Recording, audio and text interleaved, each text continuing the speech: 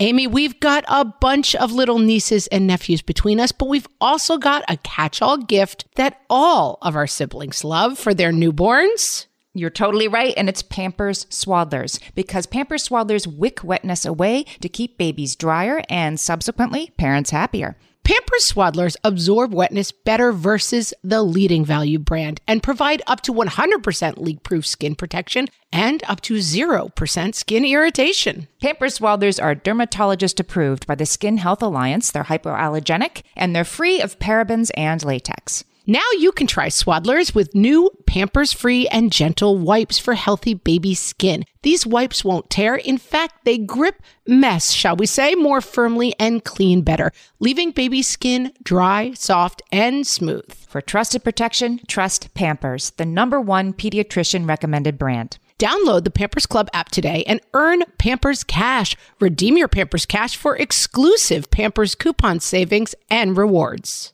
Only redeemable via Pampers Club. Pampers Cash has no cash value.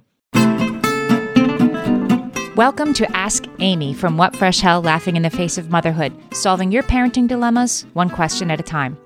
This week's question comes from Jacqueline on our Facebook group. Our Facebook group, if you're not already there, is facebook.com/whatfreshhellcast. Jacqueline asked, "What's the best advice for the monsters under my bed phase? My 3-year-old is worse than he was as a newborn. He's waking me up 30 times at night. If I ignore him, he will scream and cry, then come into our room, and I could let him sleep with us, but he doesn't sleep when he is in our bed, and neither do we.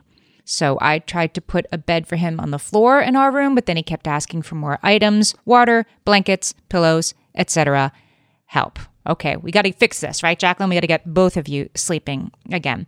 I have been through this. I had a kid with a Edward Scissorhands in the closet phase, which I'll explain in a moment. But the solution is best found, I think, in a scientific theory that I first read about in Dr. Jonathan Karp's book, The Happiest Toddler on the Block. Great book. You probably have it already. If not, definitely get it. Dr. Karp talked in this book about a scientific theory that I'd never heard before called ontogeny recapitulates phylogeny. It sounds very complicated, but once you get it, it's totally simple. This is a theory. It hasn't been proven, but it's a theory that the stages that an embryo undergoes as it's developing are actually a chronological replay of that species' past evolutionary forms. In other words, the growth of an individual of a species actually repeats the stages of evolution of that entire species. So how does this apply to toddlers? Well, Dr. Karp sort of posits that our kids have developmental stages that mirror the stages of evolution, so that a 12 to 18-month-old is, kind of a chimpanzee. And then an 18 to 24-month-old is kind of a caveman. And then from 2 to 3, they're kind of, early civilization. And then by the time they're 3 to 4, they're up to sort of the Middle Ages in sort of human evolution. This is a very helpful way to think about kids and how they develop, because it helps you understand how to help them.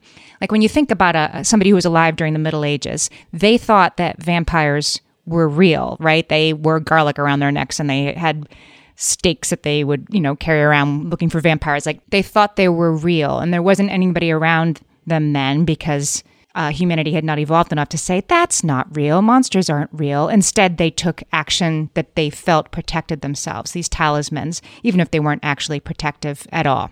So in the case of my daughter, we had a family movie night where we watched Edward Scissorhands, and it's a pretty harmless movie, or so I thought. My daughter ended up being absolutely terrified of Edward Scissorhands, who, can I just underline, is a hero and the good guy of the movie, not to her. She was certain that Edward Scissorhands was going to come into her room at night, despite the fact that we live on a pretty tall floor of an apartment building. So I first tried to come at it by trying to explain to her that Edward Scissorhands is nice, and don't you want to watch the movie again? And no, I'm too scared. Okay. Then I tried to explain to her that Edward Scissorhands couldn't fly and couldn't get in through the window. Nope, that didn't work. That didn't work either. What worked was sitting down with her and using, just crayons and paper and creating a guardian angel that would go by her bed. And she got to dictate what the guardian angel looked like, and we sort of drew it together. And of course, we gave her a beautiful dress and fabulous hair and a crown because my daughter was very much into princesses at the time, so that helped. Your son might be into princesses. He might be more into Jake and the Neverland Pirates, whatever it is that he likes. You can help him create a protective talisman because he will buy that explanation of magic, fighting magic with magic, a lot more than he will your explanation, don't you see there's nothing there? I've heard of other people coming up with things like, here's a spray bottle full of water that's your anti-monster protection spray that you spray the bedspread with, that, this is a special night light that has a dinosaur on it and monsters don't like dinosaurs, whatever it is that works. Rather than spending time trying to convince your kid that the things that they think are real aren't real, lean into that magic and use the magic to create something that will work for them. Now, there's a couple other things that might be waking your kid up, and of course you want to check those too. Make sure that the wet pull-up isn't waking them up and they might need a different kind of protection overnight. Make sure that there's not a radiator knocking that's waking him up and setting him off into this, although it doesn't sound that way if he does the same thing when he's in your room. Make sure it's dark and quiet in other ways. Make sure that there's not another reason he might be waking up that you might want to discuss with your pediatrician. But if it really is about the monsters stuff, I have found that using the toddler's magical beliefs where they are in their development is the best way to put an end to it. Jacqueline, I hope that helps. Let us know how it goes. Send us your parenting questions and we might answer yours next. Email us questions@whatfreshhellpodcast.com. Thanks for listening.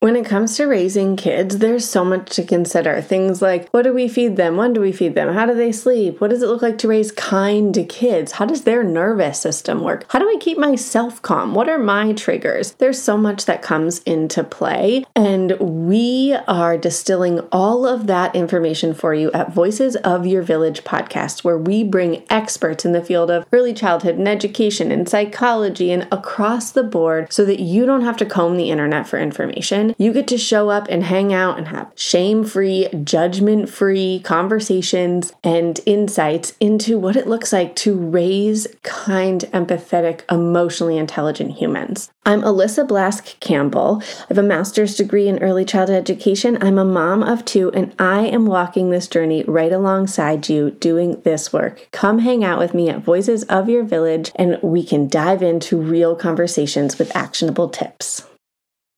Margaret, it's an exciting news day. An exciting news day indeed, Amy. A few years ago, we launched our first spin-off podcast, Toddler Purgatory, hosted by the hilarious Blair Brooks and Molly Lloyd. And guess what? Now Blair and Molly are back with their all-new podcast, Unsticking It. You know Blair and Molly as 2 busy moms and actors, and somewhere between potty training and the pandemic, they both felt like they lost their creative kaboom. In their new podcast, Unsticking It, they are going to talk about how all of us can get back to what lights us up after motherhood. Amy, I need this. Me too. And Blair and Molly will be talking to fellow imaginative minds. We're talking actors, artists, and creators of all kinds about how we can all unstick ourselves from whatever muck we're stuck in. Follow, subscribe, and listen to Unsticking It wherever you get your podcasts. That's Unsticking It with Blair and Molly, because sometimes life stucks.